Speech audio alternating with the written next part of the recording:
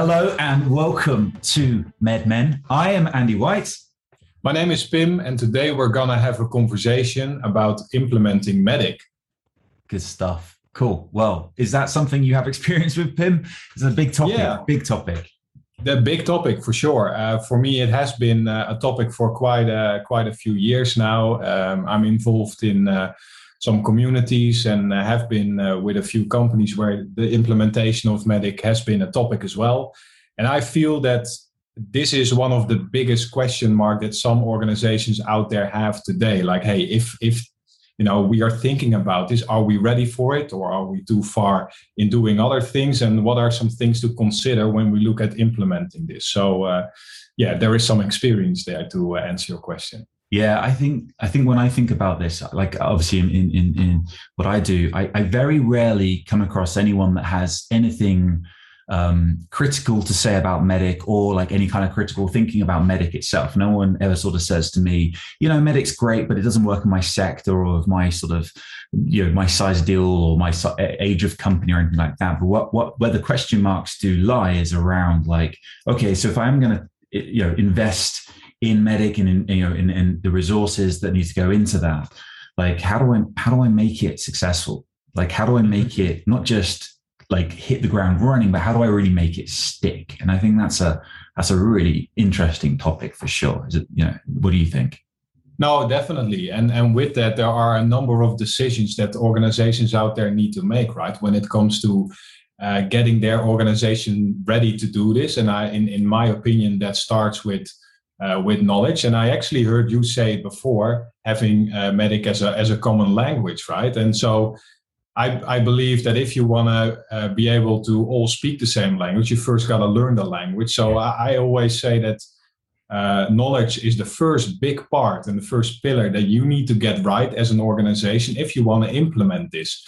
Because otherwise you can, ask your reps and your teams to start forecasting, do deal reviews or QBRs along the lines of Medic. But if you don't really understand what it is, like how are you going to do that, right? Yeah. And so definitely. That is like the first thing that I would say about that. Yeah, and I've always really liked the language kind of analogy with Medic, because it works so well with kind of the different factors that you'd have to consider if you were trying to enable a literal language. You couldn't have. Or you wouldn't be as successful, I should say, if you said, right, we're all going to start speaking this one language, but everyone spoke different dialects of it, different kind of slang almost of it, different versions of the same definition. And I think that's something that I see that happens, not necessarily because people have different definitions for the different parts of Medic, but more so because people have different kind of proficiencies of understanding what those different elements are.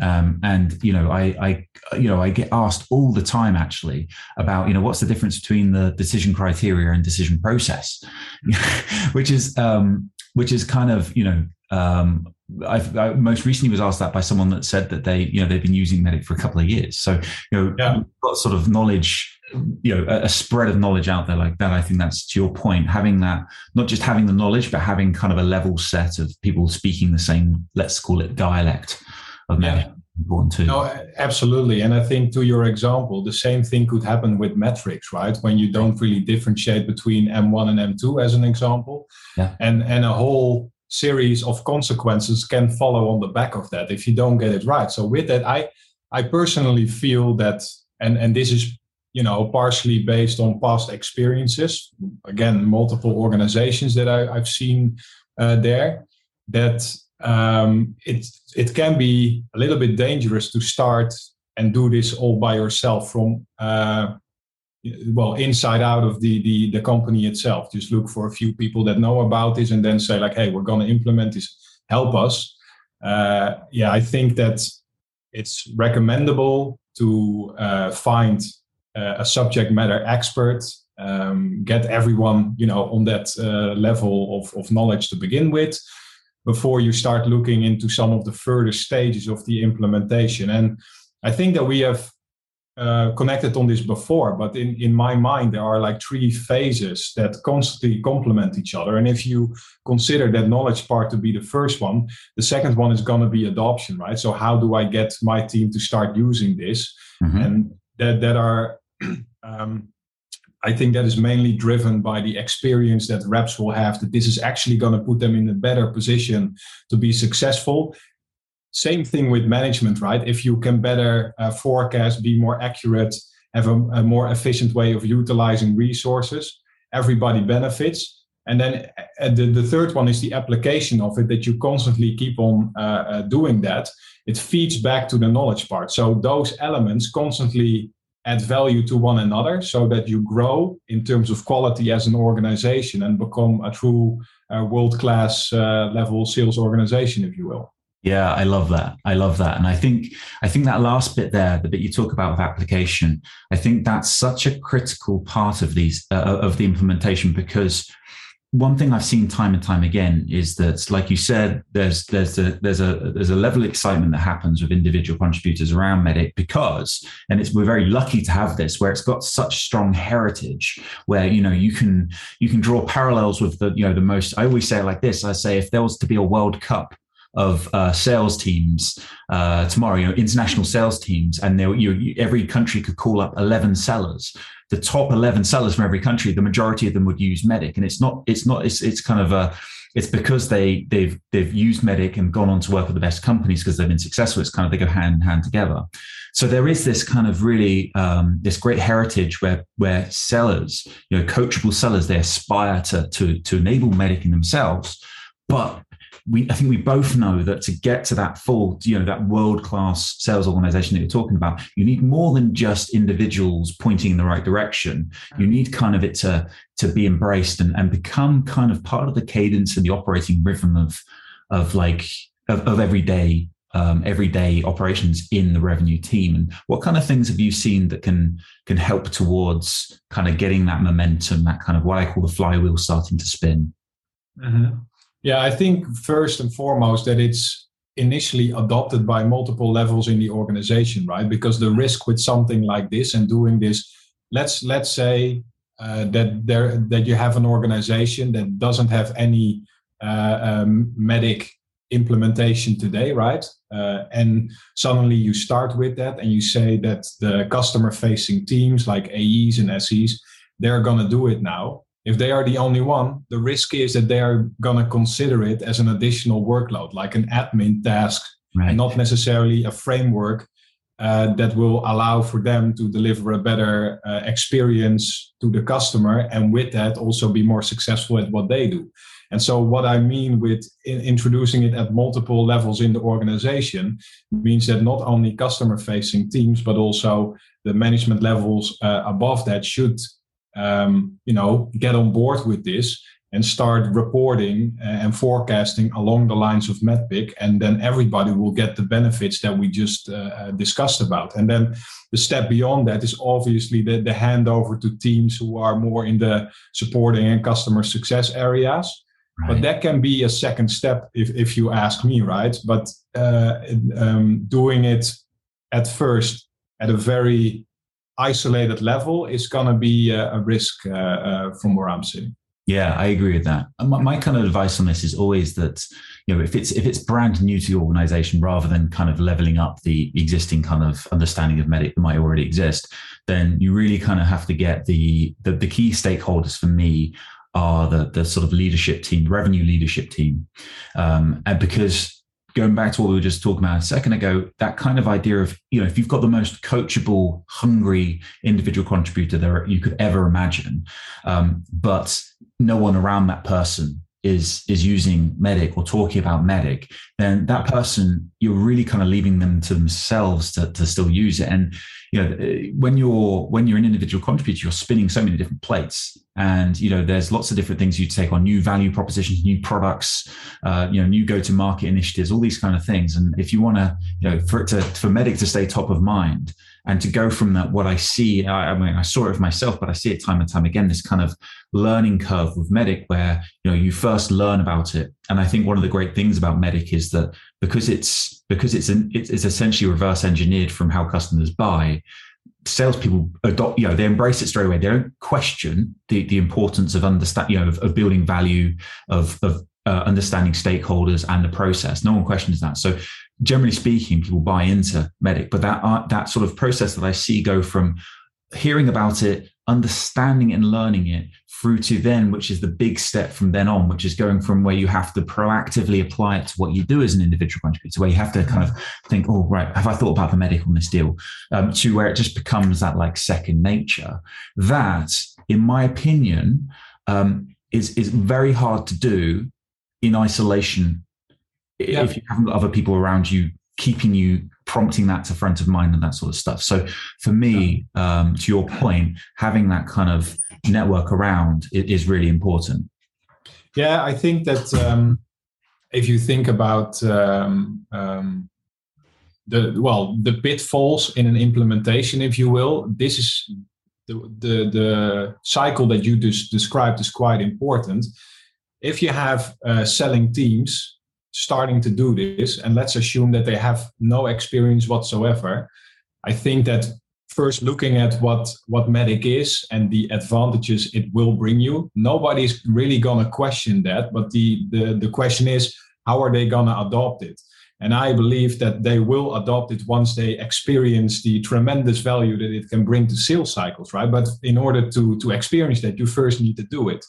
And so there's a risk there as well, and that pitfall that I want to describe here is that when you start doing this and you start doing deal reviews or QBRs along the lines of Medic, that reps feel inclined to, fill in any gaps that they don't know and that they haven't qualified and just make them up in order to look good. And then it sort of surpasses the goal of what we're actually trying to do.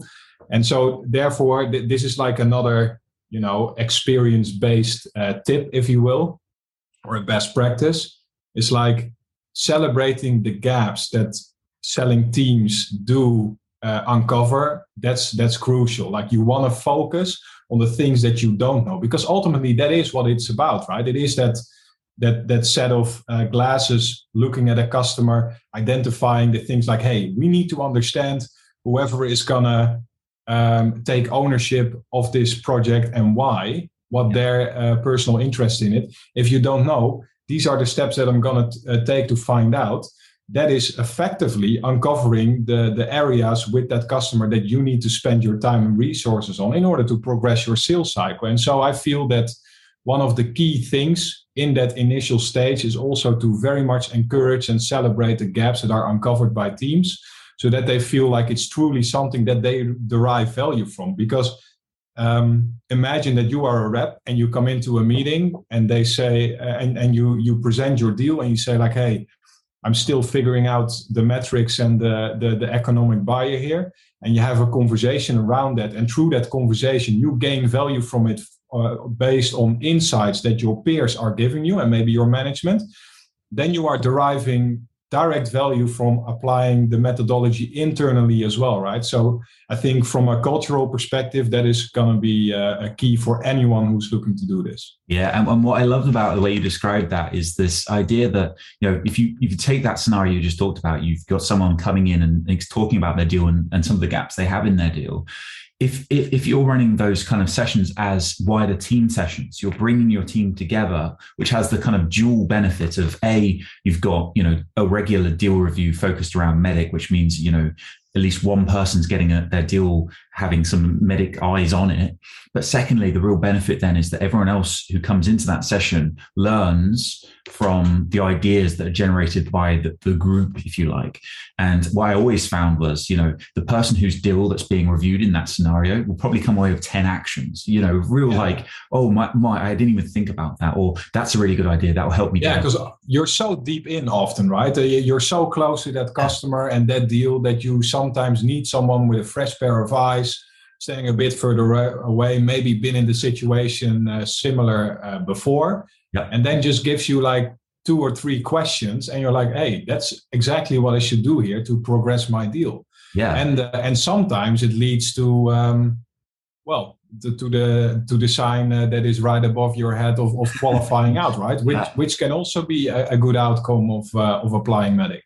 It can, yeah. And the beauty of that as well is, we've talked about the benefits for the person that's in, let's call it the hot seat, whose deal's being reviewed, but everyone else in that room will come away with probably 5 actions, because there'll be so many things that are applicable that could help them with their deals. And so that's kind of one of the things that I love to see. And one of the things I've seen that really bring teams together from a MEDDIC concept is that if you start using it as that common language and you bring teams together to talk in that same way, then it becomes kind of a way you can collaborate across deals, particularly when you start to think about things like metrics, M1s, and building out like decision criteria. And I think that's kind of the, if we're talking about implementation and we start talking about like advanced level implementation, you touched on it a bit earlier with like post-sales teams. Like, I think we know the benefits of the, let's call it the golden handover that MEDDIC can do for someone in, say, customer success. You're going to know what problems you're solving, what KPIs being the metrics that are solved, how you're going to do it, who the competition were, who the sector, you're going to get the perfect handover. But even better than that, if you fast forward, into, the sales cycles that are going on, if you've got a switched on product team, it's absolutely golden for them to tap into the decision criteria of live deals or deals that have been won or lost, because they can then say, why did we win that deal? What things were it from, let's say, from a technical perspective that helped us win? And you can say, well, it was because we were strong on these things. And okay, we're going to double down on the roadmap on those. In fact, let's get product marketing to create more content around that, because if that's a strength, we need to let more people know about it. Likewise, the complete opposite, which is like, why did we lose that deal? Well, it's because of this technical reason. And it's like, well, actually we can do that, but maybe we need product marketing to put together some better, collateral to talk about how we can do it just as well as our competitor can, but we just didn't quite nail it, And so it's about, that's where it starts to become like, where you were talking about world-class teams.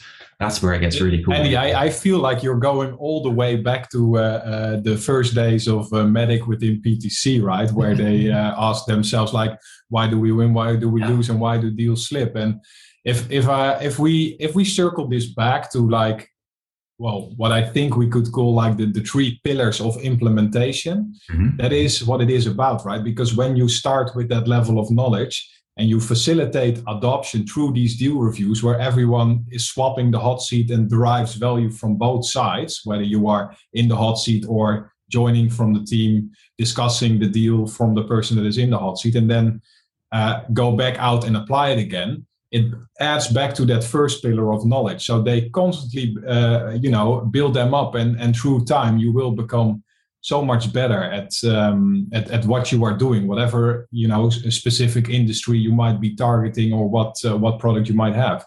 Yeah, I love that, man. I love that. I think that's really cool. Is there there'll be a lot of people, well, I hope a lot of people listening to this. That's very assumptive. I hope there'll be a lot of people listening to this, but of a variety of different sizes and maturities of, I know myself, I work with startups and founders, and I work with giant corporations as well. And obviously, my question to you is someone that's worked on both sides of that with MEDDIC. Do you think there's a different approach? Is there different considerations you should take into account with those types of implementations? Yeah, I mean, I guess the easiest thing is if you are just building out a team and you are in search of a methodology or the way that you are going to qualify, right? When you don't have anything in place, there's no legacy. So there isn't much that people want to hold on to, because change is always a challenge in some ways, right? And so I think that if you're thinking about implementing MEDDIC, you just need to think about essentially like a go live plan, as part of your training. I've adopted it ever since. And it's what MEDDIC is all about, reverse engineer back based on the goal that you have. And if that is like being that world-class sales organization, with that goal in mind, think about the steps that you need to take in order to get there. And those steps will be different if you have like a lot of legacy with other qualification frameworks or other methodologies in place today. Size is also a thing that will sort of force you to make decisions there, because it's going to be different if you need to facilitate this for 50, 100, or 1,000 people, because the adoption piece there and getting everybody on board based on that size will require a certain let's say support system internally to make sure that what you're trying to achieve is actually going to be the outcome at the end of the day. So the biggest advice there probably would be, you know, as with it you would do with a deal, reverse engineer it back based on the outcome that you have in mind with your implementation. I really like that. I like that a lot. I think that's a good, it's very in keeping, as you say, with kind of a lot of what Medic is. It's kind of, you know, what is the goal you want to get to, whether that's close more deals, close at a certain time, understand, you know, who the stakeholders are and that sort of stuff, and reverse engineer from there. So that makes a lot of sense. Well, I think this was I enjoyed this. I feel like I learned a lot from this. So thank you very much, Pim. Yeah, likewise. I think in future, we would welcome kind of questions that we can perhaps answer ourselves. I think there's no shortage of common questions around Medic, but if there's something that you would like us to talk about, then get in touch. But until then, I've got an empty glass, but yeah. Well, I don't. This is this is tea, or is it? Right? Is it? Yeah, I know. Well, I think initially we were aiming to record on Friday early evenings, weren't we? And I think this was, you know, the Donald Draper Canadian Club would have been very appropriate in our. Oh, absolutely. And the timestamp currently is not late Friday, right? So it's not quite. So yeah, but it's it's 5 o'clock somewhere, and it's that time almost here. But we're good. Good stuff. All right. Well, we'll see you on the next one. Absolutely. See you there. Cheers, Pim.